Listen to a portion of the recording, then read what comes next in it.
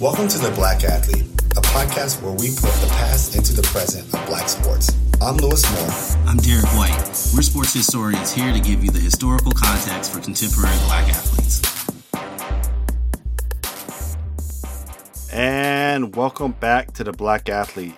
I'm Lewis Moore, author of I Fight for a Living, and We Will Win the Day.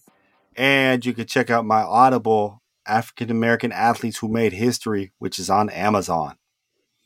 I'm Derek White, author of Blood, Sweat, and Tears, Jake Gaither, Florida A&M, and the History of Black College Football, as well as The Challenge of Blackness, the Institute of Black World and Black Politics in the 1970s. Lou, welcome back. Man, thank you. It's good to be back. It's good to be back. Good to be seen and not viewed, I guess is like we say in a thing. Today we have a special episode of the pod. We had breaking news today. We were actually going to record yesterday, and I forgot. I don't know what we were even going to talk about. But today, first day of Black History Month, we got the news that Brian Flores, former NFL coach of the Miami Dolphins, has filed a class action lawsuit against the Giants, the Dolphins, the Broncos, and the entire NFL regarding the hiring practices of black coaches, general managers, as well as offensive and defensive coordinators. It's a devastating lawsuit. It's so devastating that we actually need a third person to come bring in because it was so amazing. So we brought in our colleague, our friend who lives in the ATL shorty, Carl Suddler. Carl, welcome to the Black Athlete Podcast once again, brother. Yeah, thanks for having me. It's always a good time to join y'all. All right. Lou, what are your first thoughts? Because I know you want to just tell the world what happened in the lawsuit. So Lou, we're gonna make that in the front half of this episode. Well, no, I'm just kidding. What had happened? No, honestly, I was shocked when I got the news on the Twitters about this lawsuit, because from what all I understood was that Brian Flores was still in the running for jobs, but I think at some point, obviously where he details in the lawsuit, he realized that he really wasn't, right. And all these interviews that he was doing in the past and in the present, right, were shams. And really, it seemed like he understood his coaching job was a sham too, right. So my initial thoughts was like, whoa, this is big time, because when you go through the 58 pages, it's like he's spilling the tea, and he's got text messages, right, from the greatest coach of all time. And which is what actually opens everything up. And then there's the me part. Sometimes I am a shameless plugger. I like to center myself too often. This is not my fault, this lawsuit, but I did notice that a little article I wrote for the African American Intellectual Historical Society appeared in there. So I'm pretty happy, and I'm happy not necessarily because it's my work. I'm not going to lie, that makes me happy, but because, as historians, we do a lot of public facing stuff, right? And there's always a debate from, people in our colleagues, right? Like, this isn't real scholarship. No one does this.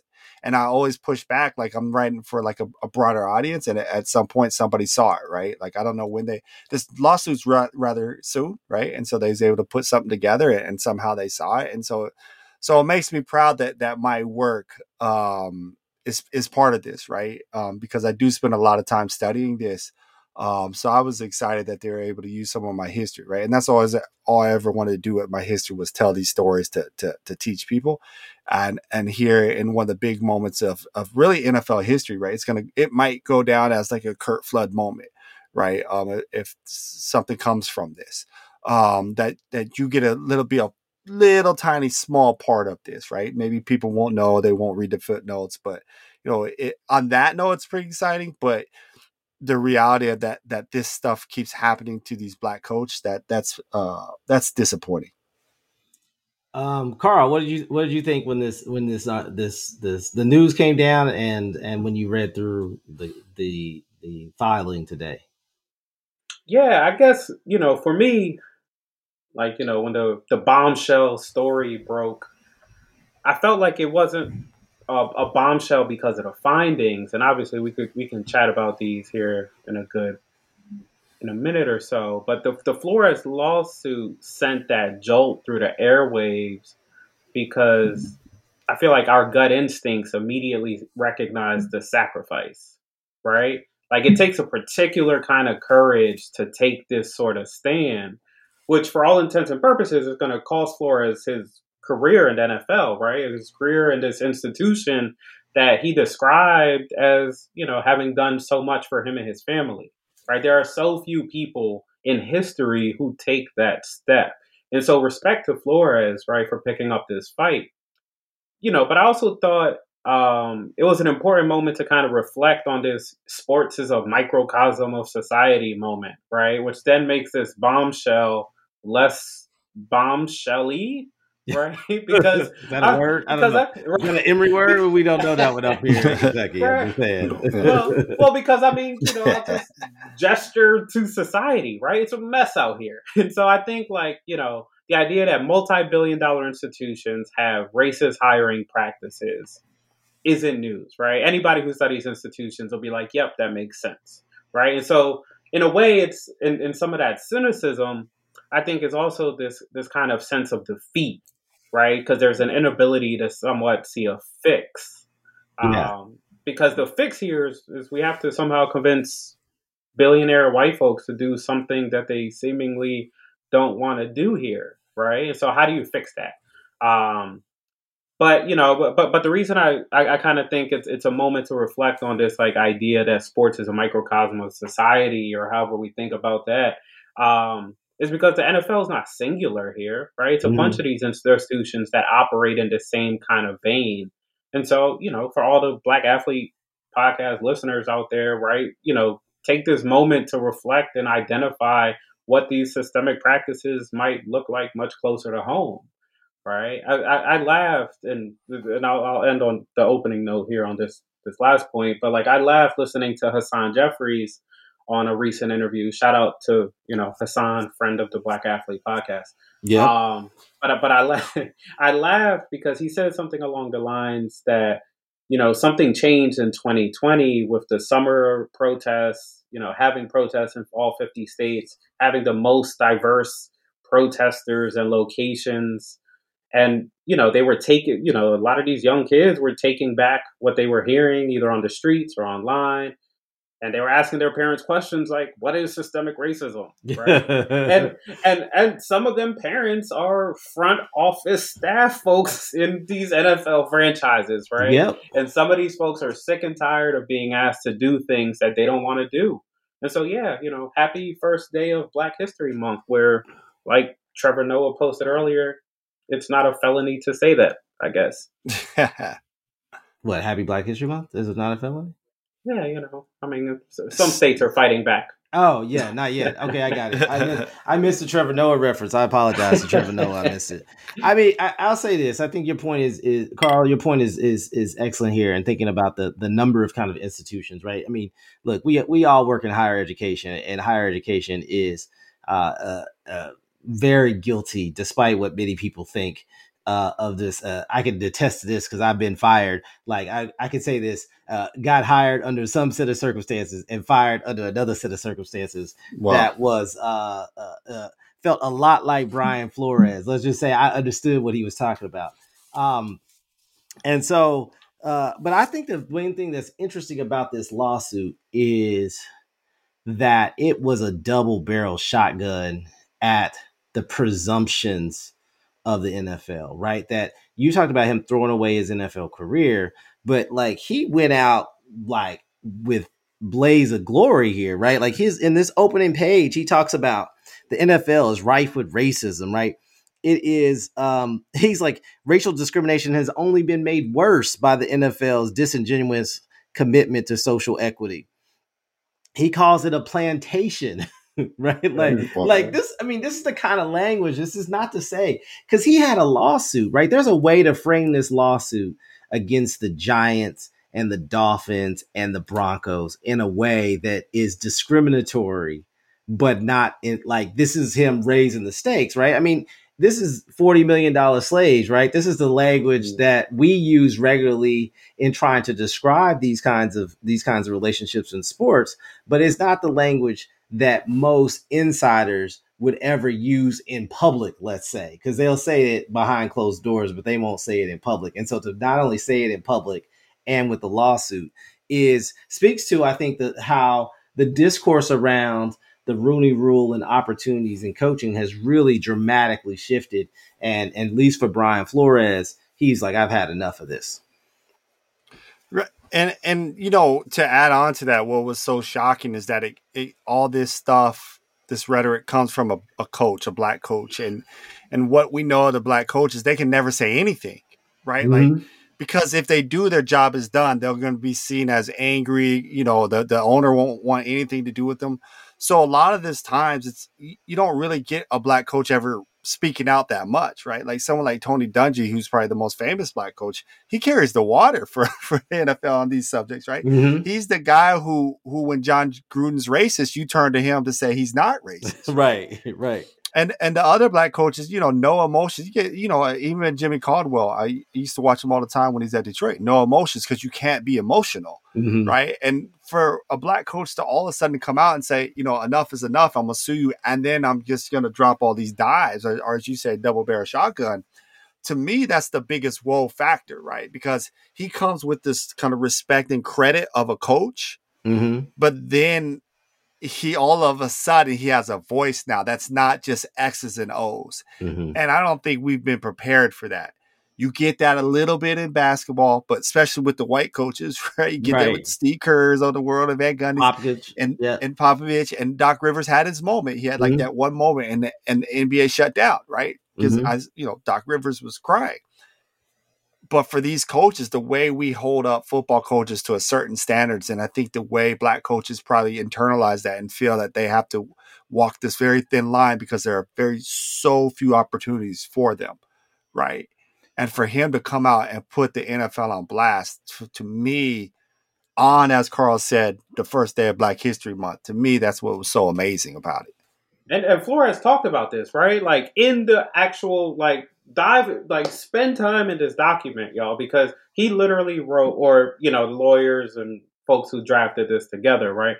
He wrote, this is reflective in talking about this stigma of being, perceived as an angry black man, right? Like he writes that this is reflective of an all too familiar stigma that's often casted upon black men who are strong in their morals and convictions, while white men are coined as passionate, right? He wasn't holding back, right? He, they came out with a document that I think, especially us as like professors and it being in the classroom, I'm on leave right now, settle kind of like excitement working on that next book. But if I was teaching this semester, this would have been one of those moments where I would have had to go into the classroom tomorrow and say, I have a living, breathing syllabus.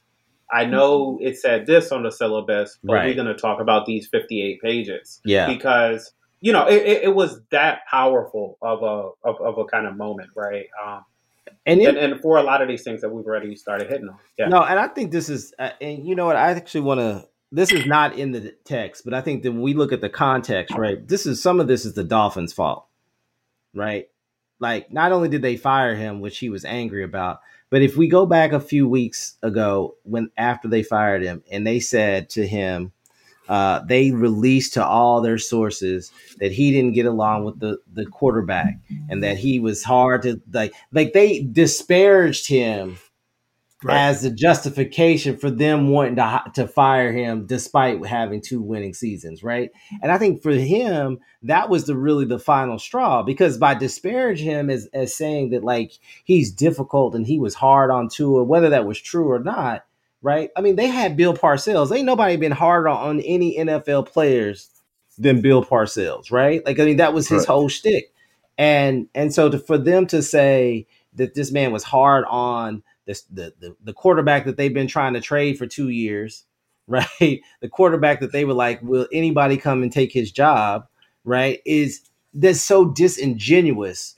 And I think that he understood that once he was labeled as this angry black man, that his opportunity to become another head coach anywhere else was not only they had fired him, but they had also basically effectively closed the door for any kind of other opportunities. Right.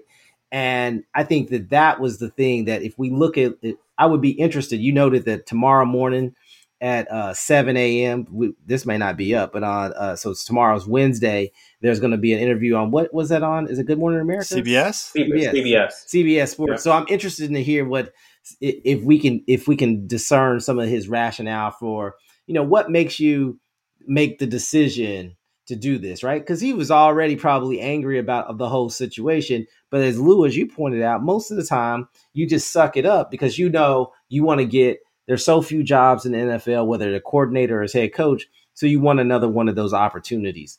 And he's 40 years old, and so he's got another 20 years of possibly working in in NFL. And he's like, damn that. This is much more important. I think that's a more impressive, going back to Carl's point as well about the kind of stakes and the risk that he took in this. Well, can I say something real quick? Like we say he's 40 and maybe he has 20 years left, but how many black coaches got that third opportunity? I think it's Romeo Cornell, and I'm not sure he got hired officially at Houston when he did, but that's it, right? So there's no third. He's got one shot at this, one shot left at 40 years old, if we follow the pattern of other black coaches. And he was, after being so successful in 3 years, right, beating Bill Belichick, right, keeping him out of the playoffs in 1 year, essentially busting Brady out of there, if my math is correct, right? Mm-hmm. 2 years ago when they kept him out, that's what forces eventually Brady leaves town, right? Mm-hmm. After he was given a job he was supposed to fail. Right. Yes. Like he was, this is the other crazy part about what he's dropping. He's getting paid to lose. And he's making the accusation that he's getting paid. Right. He's making the accusation. I believe him. Right. You're not going to throw that. He's not, I hate to be this guy, but this is not AB. You know what I mean? This is not, if AB's telling me something like, you got a track record of doing kind of stuff like this, I'm not going to listen to you. Right. But this is Brian Flores, this is a coach saying this, like, okay, I'm gonna listen because this is gonna be Discovery. This is gonna be all this kind of stuff, right? So he's throwing this out juicy. I'm gonna let y'all. Oh my gosh, they got the hook with John Gruden. They got the hook with Colin Kaepernick. I don't know if they're gonna get off the hook with Brian Flores, but Flores is like, yo, we about to get Discovery. We about to get a whole lot of text messages and emails, right? And the other thing about this, go ahead. I was one more point. We've talked about this before. Stephen Ross of the Miami Dolphins. He uses that idea of that social justice work, right? All that goes away, right? Because we know what you did. We know that you hired a black coach. And I've been saying this since 2019 on the Twitters, right? You hired a black coach to tank. We all know that. And using the social justice work as a facade, using the black GM as a facade, right? To kind of, understand that as this coach, this is what you did to this black guy. I think we're gonna have to be a little bit more critical towards Stephen Ross. Sorry about that. Go ahead.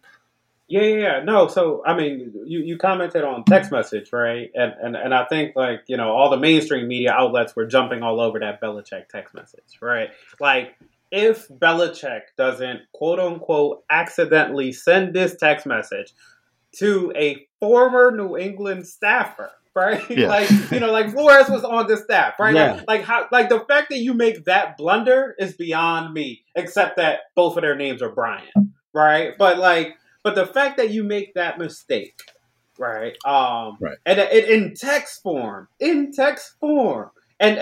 right. say something, I could not stop sending the laughing emoji to people rereading that screenshot of Bill Belichick being like, sorry, I effed this up. Right. Because and Brian Flores simply, responding, thanks, Bill. Right? Like that thanks, Bill is going to sit forever because the tone in which he said thanks, Bill in that text message was felt through and through. Right? So thanks. Yeah. Like thanks, Bill. Right? But to the point about the Dolphins, right? I think, one of the other kind of big parts about what Stephen Ross was doing, or at least what the lawsuit indicates that he was doing, is positioning himself to kind of make a case for Deshaun Watson, right? Mm-hmm. Even though they're not using Deshaun Watson's name in the case, we all, anybody who's you think that's the person that quarterback they mentioned, or no? Yes. That's the unnamed quarterback. Okay. Yeah. Showing up on a boat. Yes. Right. The Because, well, there were ties about Flores and him potentially working together elsewhere, right? Like, that kept coming up as sort of the match that was trying to be forced, throughout the season. And then thinking about Flores and his relationship with Tua, um, but I think that that puts Ross again in this kind of like interesting situation where he's just like, there is a very talented quarterback who's available. And Flores standing on his potential moral ground of saying, yes, but, right? Like we can't make this move right now. Mm-hmm. And Ross being like, but we should, right? And them kind of like falling out over this decision on whether or not Watson is potentially untouchable at this moment, right? Right. And so I thought that was an interesting tension that kind of like is kind of weaved throughout here about his moment with the Dolphins, right? Because Ross regularly points to kind of like these types of interactions with the head coach that he's fed up about. Yes. Right? I invited you to my yacht, right? Yes. Like, Right. It's these things, right? That he doesn't know how to really play well with the management, right? This is That's right. That's kind of the way it read. But like it is an interesting dynamic, right? I do think that you were spot on here with the Deshaun Watson assumption, because that was a rumor. I mean, there was a lot of rumors. It wasn't just Deshaun Watson. I think they have tried to do a whole lot of quarterbacks. That's why this is my point earlier about when they fired him, they were saying how he didn't get along with Tua. And I'm like, he didn't get along with Tua, but Tua is the person y'all was trying to undermine from the top of the organization on down. And he's the one who's playing Tua, right? When Tua was healthy, Tua started, right? It wasn't as if Tua was healthy and they were putting him on the bench, a la like the Chicago Bears, right? Like this is like something very different, right? Like, and so I think that there's some interesting kind of dynamics that this lawsuit, I think it exposes a ton of stuff, but it also gives us a small window into the kind of behind the scenes interactions in that one particular organization that I think has one, it speaks ill of the Dolphins. The Dolphins are terrible and they're terribly ran. As a person who lived in South Florida, you know this, Carl, you lived at FAU. Like it's a lot of my former students are Dolphins fans, and I just kind of feel for them because it's like, like I guess, can we? I want to change real quick. Go ahead, Lou. Okay, I was gonna say, like, they wanted the whole tank for Tua thing, but I think midway they realized that it was at some point it was Joe Burrow, right, and so winning got them out of getting the number one pick in Joe Burrow, right, and it was clear that's what they wanted to do the whole time. And Florence and Flores, to his credit, all he wanted to do was coach football and win, right, and they tried to actively tank, and he outperformed it. And then this year, he had that amazing 7-game win streak, made Lamar Jackson look like an amateur out there, and it wasn't enough. And as to you guys' point, they just smeared his name, right? And that, to me, that's what did it right there. Yeah, like you can't drag that man's name through the mud. He's from New York, right? You're not gonna do that to him. Nah, it was like that New York the wire. Came my out. name is my name. Like right. You're not doing that. Yeah, no. Can we talk real quick about the solutions that are kind of implied in this lawsuit as well? Right. But I mean, obviously, there's a legal solution, a class action with an unnamed amount of money. But about halfway through, they're talking about the other relief sought in this injunction is, one of them is that they want Black investors to take majority ownership. I thought that was interesting. They didn't call for Black owners; they call for Black majority ownership, which is an important part. And the other one, this is one that struck me as for us in academia. One of the things it says, ensure diversity of decision making by permitting select Black players and coaches to participate in the interview process for general managers, head coach, offensive, defensive coordinators. This is like what we always talk about. We need to diversify the search committee. As all of us know who've been on far too many search committees in our lives, this is not necessarily a guarantee to get you to any better results. The other part that I thought was interesting is that he calls for, and this is the one I thought was brilliant, requiring NFL teams to reduce to writing their rationale for hiring and termination decisions. Like, y'all gotta have to justify it other than some vague thing about fit. right? Like Right. you have to write it out, right? And I think that was an important piece. And then, of course, another piece was objective criteria about the wins and losses, side by side comparisons. Because as Lou, and I think this is where your work really shines in. I'm gonna let you come in here, is talking about the fact that, you know, if we look at the history of Black coaches, they've outperformed, you know, they've done better, but given less time. Right. And I think that this is what he's really alluding to in the lawsuit. And so he wants an objective performance, like comparison. There's no reason that Cliff Kingsbury gets a job. Like, I think he's done better than I ever thought he would do in Arizona, but he got fired at Texas Tech, which is like, not even like, how are you getting a promotion after getting fired at Texas Tech, right? Like, Right. and this can't win with Patrick Mahomes, right? Right. And so talk a little bit about, like, you know, in your work, you talk a little bit about this coaches, the coaches, the opportunities. You said this earlier about they don't get second and third chances. Illuminate that for our listeners.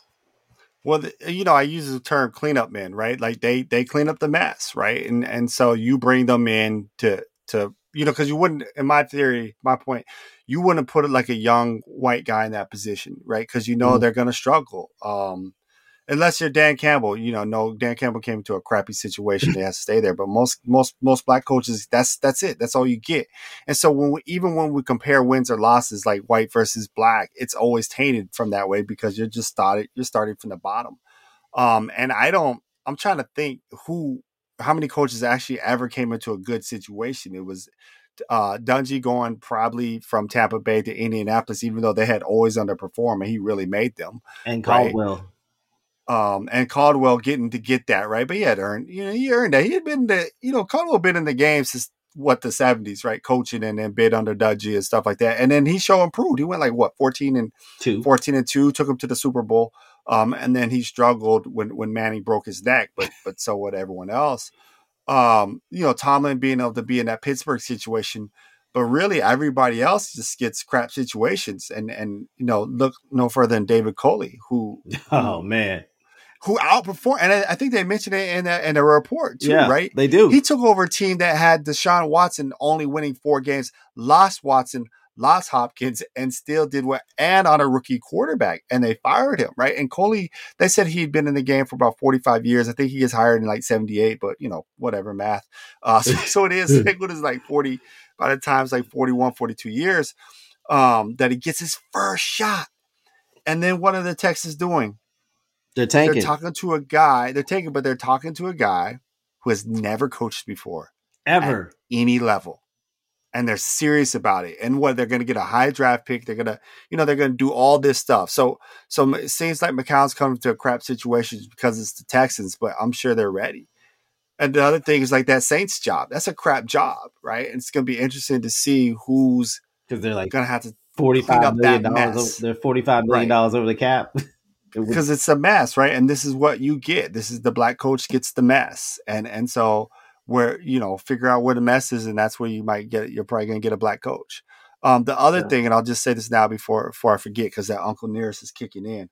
Shout out to Uncle Nearest, be our sponsor. Black History Month. Right, Black History. Yeah.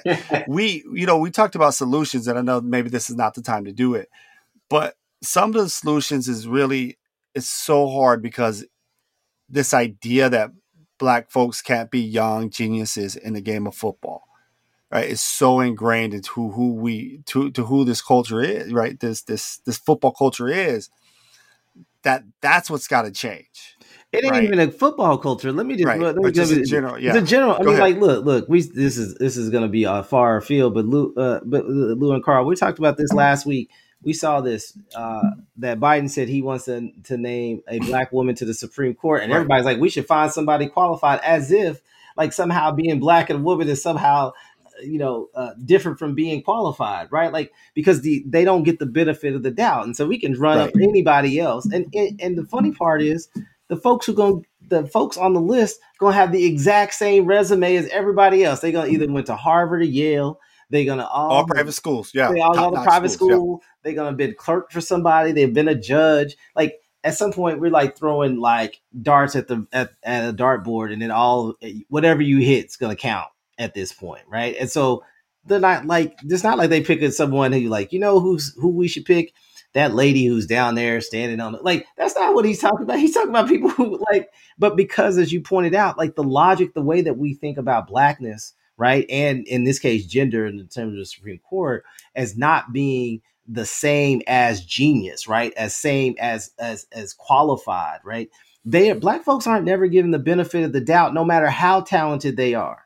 Right. Right. And especially when it comes to thinking, right? We are given the benefit of the doubt for our bodies, right? You're like, man, should I take this black wide receiver over this white wide receiver? We'll give the black wide receiver the benefit of the doubt.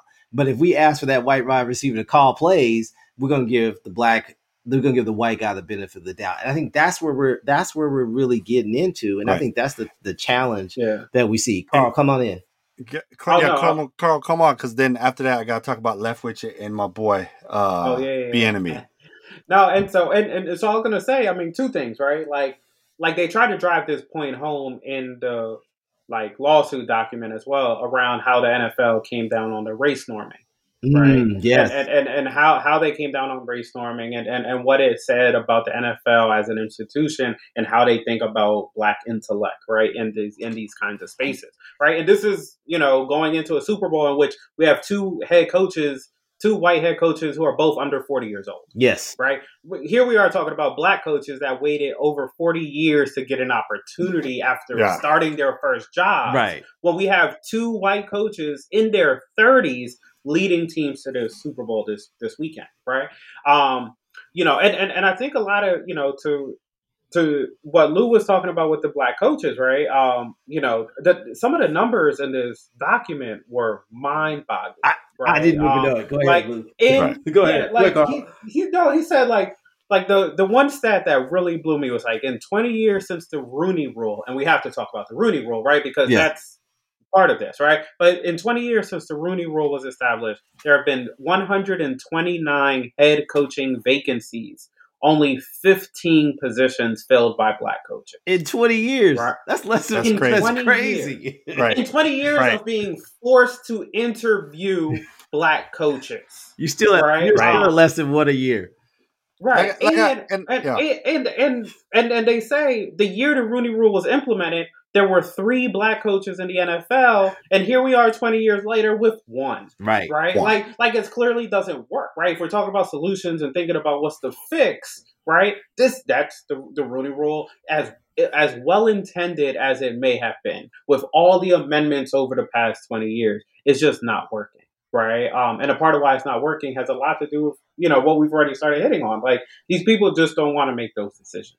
Right. They are much more comfortable hiring the people that they are comfortable with. And unless, because even, there was this sense that that even the Giants decision, right, and how it kind of like came back to Flores through Belichick, right? Like the fact that these folks are talking to each other about these jobs also is an indicator, right, that about how they feel about the Rooney Rule, right? They had a coach ready to be hired before the Rooney Rule candidate even got into the room. That's right.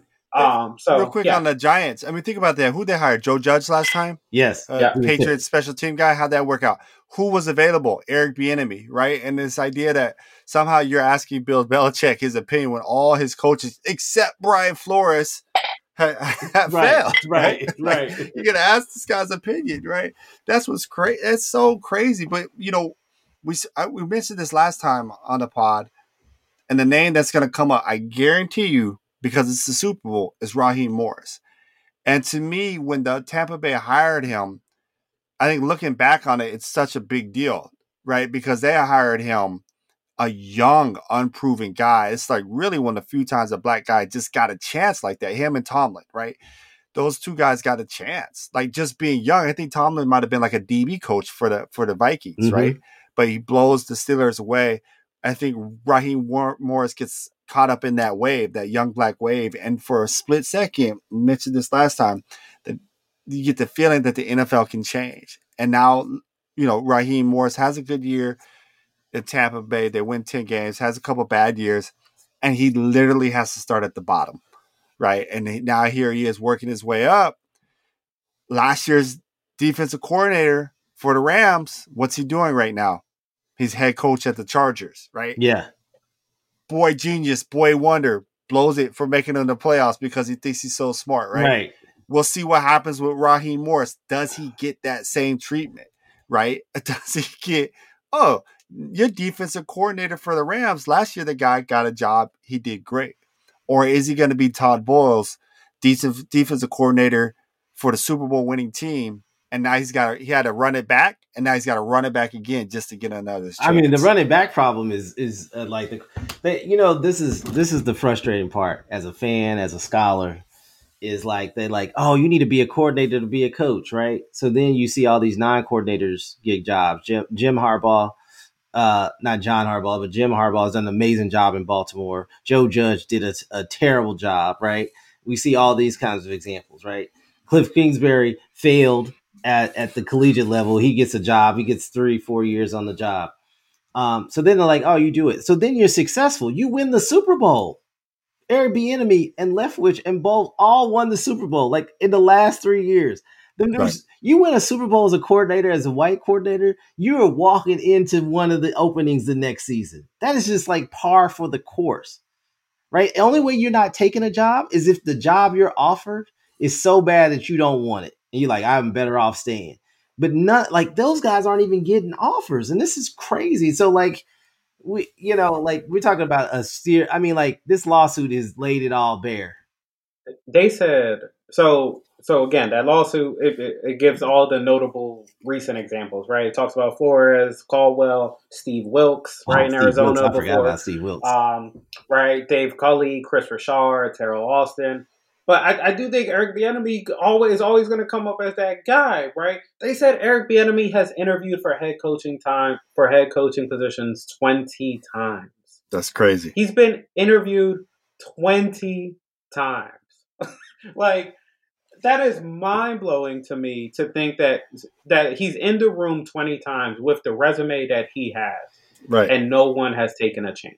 Well, and it's like, those things that have come out on Twitter and on NFL, television, like, he doesn't interview well. That makes sense one year, but like now he's actually hindered by the fact that he's got the best player in the NFL, the best quarterback in the NFL, right? Like he's got Patrick Mahomes. Right. And so the first it was like, well, he ain't calling the plays. Andy Reid's calling the plays. Now it's like he's calling the plays, but he's calling the plays for Patrick Mahomes. That ain't gonna work for Trevor Lawrence, right? Like like whoever it is, like, and it's like, what, like when is the success? Like he's getting blamed for success, and that's actually held. I think that's actually being held against him. Like you haven't been able to do it with these other regular, Ryan Fitzpatrick. Let me see you do it, Ryan Fitzpatrick, before I call, right? Like Brian Daboll. Right. Brian Daboll. Let's be real. Brian Daboll was the assistant to Mike Locksley. He was the understudy to Mike Locksley at Alabama. He gets the job at Alabama. He takes over Alabama with all them 5 stars.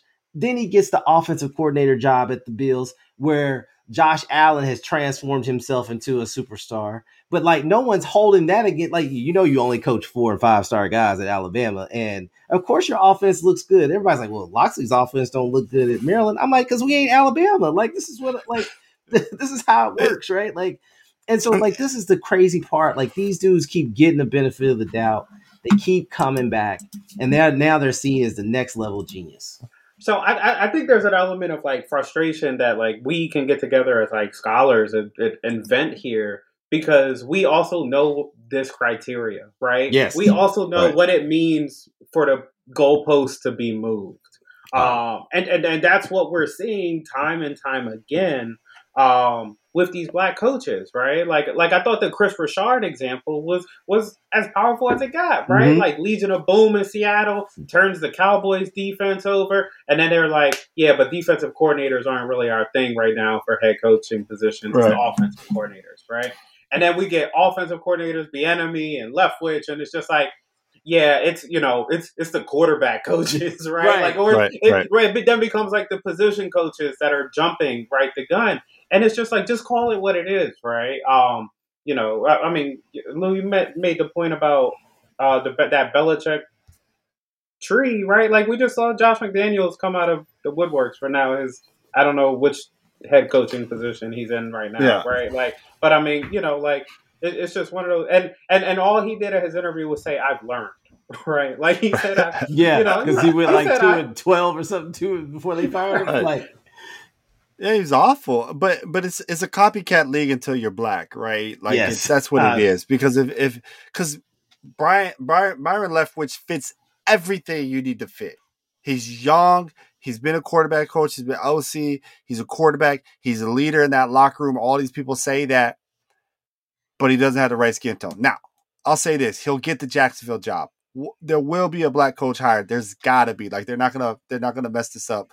Goodell will force that. Somebody will. It makes perfect sense for him to get the Jacksonville job. I don't know why they're still playing around. Like why it hasn't been announced. Like this was the moment they lost on Sunday. That should have been locked up, right? Because he's the guy they drafted, right? He's had Tom Brady in there. He's shown success.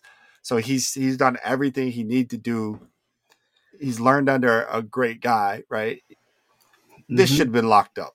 It should have been locked up. Yeah, it should have been locked up when they had fired Urban Meyer, right? Like, right. They should have thrown everything at him, and maybe that's what's taking so long. You know, he's getting his right GM. What's his name? That former free safety for the Cardinals. I think they're bringing him as a GM. Okay. They're supposed to be bringing him. So maybe that's it. But that shouldn't distract us from the fact that all these other guys are just getting shafted, right? Well, I mean, that's the thing that we get that's frustrating. And I think get one and we're excited. Yeah. Well, it's like there it is. Like that's all you get is this one, right? And I think that if and I think the NFL's case for discrimination would be considerably stronger if they were just tapping guys like Mike Zimmer, who was the former coach at the Minnesota Vikings, right? Like Mike Zimmer had been a long time defensive coordinator, had like worked for 40. I mean, he in many ways he was like David Culley. He had worked as a long time coordinator, multiple franchises, had never gotten a job, and then he got the job. And Minnesota was pretty competitive until this season, right? Like, but if that was the story for most of these guys, but like you said, like these young guys are getting they're having one successful season as a defensive coordinator, and they're like, yeah, you get to be our next head coach. And we're like, even though we're not taking defensive coordinator, even though black defensive coordinators have the best defense for 3 and 4 years in a row, and then Chicago Bears, right? You're still not getting the job, right? Like, and so I think that there's this like that's the frustration. I saw before we got on, I saw an interview with Aaron Glenn, who's the defensive coordinator for the Detroit Lions, and I guess he had interviewed with someplace, and he was still saying the right thing. They asked about the lawsuit. He's like, I'm just going to go out and put my best foot forward and get my offer too, because he wants to stay in the league. And he's a Bill Parcells guy, by the way. He's from that tree, and he's like real tight with Parcells. And then Patrick Graham interviewed, who's the former defensive coordinator for the Giants, interviewed at Minnesota. And Lou, you said this right before we got on, that Patrick Graham interviewed, and as soon as they announced his interview, they were like, the NFL, the Wolverine broke it. Yeah, they're like, Michigan's John Harbaugh is going to Minnesota. Like he ain't even showed up for his interview yet. He's got an interview tomorrow morning, and they're already announced his job. Now this might be for him. I wouldn't leave Michigan, you know what I mean, for the pros, but he had to take that 50% pay cut, and then you're looking at guys getting 100 million. So maybe this is a play for him. But if it comes out that he's taking a Minnesota job and you just interviewed that black guy and knowing that he wasn't getting it, that's awful. And it doesn't seem like Minnesota's had a history of having guys like Dennis Green and Leslie Frazier in there, and black quarterbacks like Randall and Warren Moon and Tavares Jackson taking Dante Culpepper. Mr. Bout It, Dante Culpepper, right? So they got, and they've got a history of being pretty open when it comes to those positions. But if you did something like that, it's that guy. But just on that whole defensive coordinator thing, that I mentioned the Chicago Bears, I might have talked over somebody, but they hired a defensive coordinator from the Indianapolis Colts when Leslie Frazier was out there, when Todd Bowles was out there, when DeMeco Ryans was out there, when Raheem Morris is out there. Okay, you're going to go defense. These guys are way better than this other guy, right? Was Indianapolis defense that good? They were like 14th ranked. They had Darius Leonard or whatever, right? Darius Leonard. They're They're like in the league middle. average, though, HBCU right? shutout. Yeah, Huh? they're like league average, though, right? Like, right. But and they get it. And who they lose to their last game? Jacksonville, right? You got a winner get in, and Jacksonville put up. Nobody should get a job after that, right? Nobody. Everyone should have been fired. So and then the other point, Green Bay Packers OC. Yeah, he gets to play with Aaron Rodgers. Gets that job at Denver. Yeah, right. And so what gets held against Bieniemy, and he's got some background stuff, but what gets held against Bieniemy or Leftwich doesn't get held against in the same way. As the Green Bay Packers guy. I forget his name, so my bad to him. But yeah, Hackett. Is Hackett? Yeah. And so we'll see how many positions are open. There's the Saints, Jaguars, which I think Leftwich will get. Houston's still open. Minnesota's still open. Minnesota's open. Is Miami still open? Miami's still open? Yeah, so we're looking at 5? Yeah. We're still looking at 5. There's got to be. We're going to get multiple black coaches hired. And then like, see? And so it'll be at 3 again. But you know what, Sonny, though? But this is pressure, though, right? Because this is pressure down. Roger Goodell's making this call, making that everything else is going to be on the up and up. Like, well, so but are they though? So two things we still got to talk about, right? Like it's the solutions, right, or the potential solutions. How do we fix this? But also, I mean, the NFL put out their statement blanket response. That's crazy to the suit, right? Which came off very much like it's the end of the workday. We just need to put something out and get us to tomorrow, and was just like we will defend against these claims which are without merit.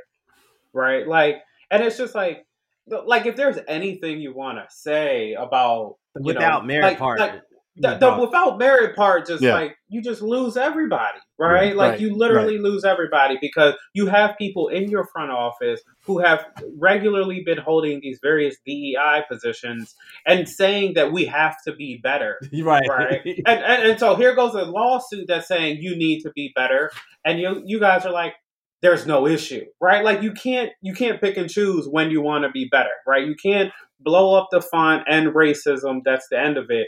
And then think, when a suit is, laying on your desk at work, this is going to be your initial response. Dude, you couldn't have, I mean, it wasn't that long, but you still could, you should have been like, without merit makes it seem like it's like a frivolous lawsuit. And I'm like, we're not lawyers, right? But we're historians. And I'll tell you what, this is one of the best history papers I have read in sports in a long time. Like it went to the gentleman's agreement. It went all the way back to the beginning. Yeah. Like they took that from Lou Moore. It's okay though. They took that. Citation. Look, hey, listeners. That Plessy v. Ferguson citation, that's not me. I said nothing about Plessy v. Ferguson. That's their lawyer's interpretation. But LA, by the way, if we're talking 46 Rams, the Coliseum was a public institution that couldn't discriminate. That's the whole thing here. So I just want to throw that out to the listeners, right? That Plessy v. Ferguson part, that wasn't me. But that gentleman's agreement, it certainly was. Now that's what's so cold about it. They just went down in a quick fashion. It's like, this is it. And then those stats, right, about the OCs and stuff like that. That blows you away. Yeah. Yeah. I mean, Carl, your last point, and before we get out of here about the solutions, like I don't see, for instance, I don't see black majority ownership as being a solution. I think one of the things that's very interesting is that we've hired these black GMs. These black GMs didn't hire black coaches. So I don't necessarily see black GMs. I think that's a separate category. And I don't know if there's any kind of correlation between hiring black coaches, because I think the hire and the coach doesn't come from the GM as much as it comes from the ownership group, right? So us waiting on someone on Twitter, the joke was Jay-Z gonna own a franchise by the end of the week. That's probably the best case scenario here going out. Like, what black billionaires do we know that have enough capital ready to buy into any of the franchises to become a majority shareholder? To alleviate some of this pressure, there's not that many. The search committee, I think, is a strong idea, but we all know from our experience, the search committees don't necessarily, I mean, like the search committee is cool, but if the hiring stops with the owner, then the search committee is just a pro forma. It's like the Rooney Rule, right? It's dressing. Informative. Yeah, it's just there. It's dressing. And the other thing I said this before. The solution is it's got to come from the media, right? Until you see the Byron Leftwiches of the worlds of geniuses, then you're not going to have a change, right? Because he's not thought of it that way. And because that's the case, they're not bringing in other guys like him. There's no pipeline, right? Once Leftwich and Bieniemy get the job, there's no pipeline. Yeah. Because these no one's seeing them as it's like, I got to get this guy. Right. And the other thing, I think the GM thing is super interesting because, like Minnesota's GM, black guy, he's an analytics guy. And a couple of years ago, we said that would never be the case. Right. These guys are getting, whether it's baseball or whether it's the NFL, they're getting left behind because they're not seen as, these analytics guys. Well, this guy's Ivy League. Right. Right. But can we see the players like that? That's the key. We can see the guy who goes to Ivy League like that. And one team can see that. But can we see the players who we're used to seeing as just these, lack of a better term, dumb jocks, right? I think they think very low of a lot of people in their locker room. They'll say he's a good guy, but I think they think very low of their intelligence, right? To be coaches, to tap them, put them in the pipeline. And until that changes, you're not going to have a change, especially on the offensive side. I can see the defensive side. I can see it, right? You can always fit that mold as that tough-nosed guy, right? You can always be that out there like Ray Rhodes or whatever. But to be that young offensive genius, how many offensive black football coaches have we had in the history? I mean, maybe you want to count Art Shell Fye. I wouldn't count him. He's he's O-line guy. It's Dennis Green. It's Jim Caldwell. Like, who else is there? On the offensive, is there anyone else as an offensive guy? I mean, wasn't Collie as a head coach, offensive guy? You mean he was a wide receivers coach? That don't count. Who? The guy from Collie. Oh, Coley doesn't count because it's a sham job. But okay, if you want to count Coley, right? The other guys are all defensive guys, right? And I think that speaks to how we see. It's the same thing with quarterback. How we see intelligence, how we see leadership. Right. Yeah. And I think there has to be a change. And I could say it all I want. I could go on my Twitters and call people geniuses, and I intentionally do that all I want. But if the media is not doing that, right, if they're not in the air, because I really believe that people in these NFL offices, they read this stuff, right? They're influenced by what's going on, right, at ESPN or NFL Network. And if these guys aren't saying this about these young coaches, then that's a problem. And if the NFL is not creating a pipeline in that, and I wonder how hard it is just to be a coach, just to be that guy who gets to step in and be a 35-year-old coach. What do you actually have to give up, and how many young black kids, coming straight out of college have that opportunity to say, I'm an intern. I'm gonna just take copies. Those dudes are all coming from families that can afford to take that opening job, right, looking at film at 21. You know what I mean? I think that's some of what's there too. I think one of the things that I don't want to get overlooked from the transcript or lawsuit as well, right, is that they write, the authors of the lawsuit, right, the team, they write that the only way to effectuate real change is through the courts. Mm-hmm. Right. My gut instinct when this dropped was that they'll settle. Right. The NFL will settle. Right. They'll pay it out, and it won't go to the courts. Right. As historians, we know this all too well. Right. That sometimes it takes for it to go to the courts. Yeah. To put the horse before the cart, if you will, right? Because otherwise people just aren't going to change unless you force their hands, right? Yes. And so there's an element of this where I hope that what Brian Flores started here, he's going to see through, right? And I understand that it's going to be a tough decision to make. As somebody who potentially just sacrificed his career in this institution, right? The idea of a settlement payout will probably be very enticing right? Because the NFL is going to figures. come It's with going a to be bag. 9 figures. Yeah, Okay. I think it's got to be something like 9 figures. I mean, that's a lot of. If my math is correct, that's a lot of money.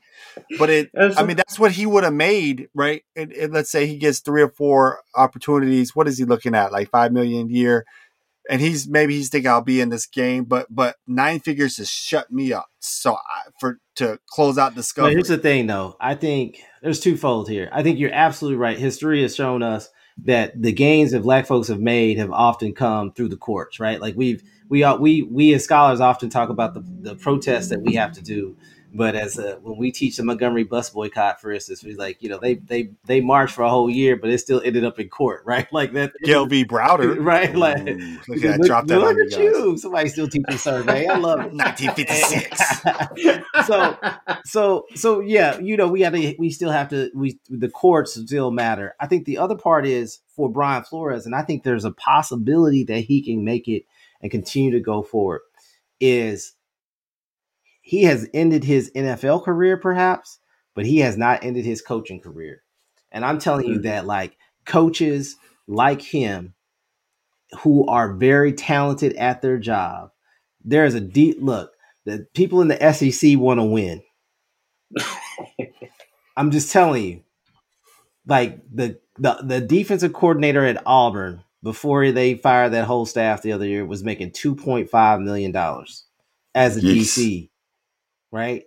I'm saying that there's a possibility that there's going to be a number of programs that will allow him to coach defense and make over $1 million a year.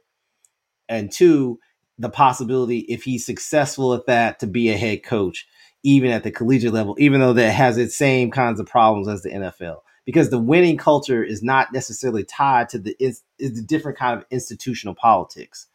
And if you can prove that you could defeat whoever the juggernaut is in your conference, right? If it's Ohio State or Michigan or Alabama or Georgia, whatever, I'm telling you, the mother folks will be like, we want to hire you because you know what?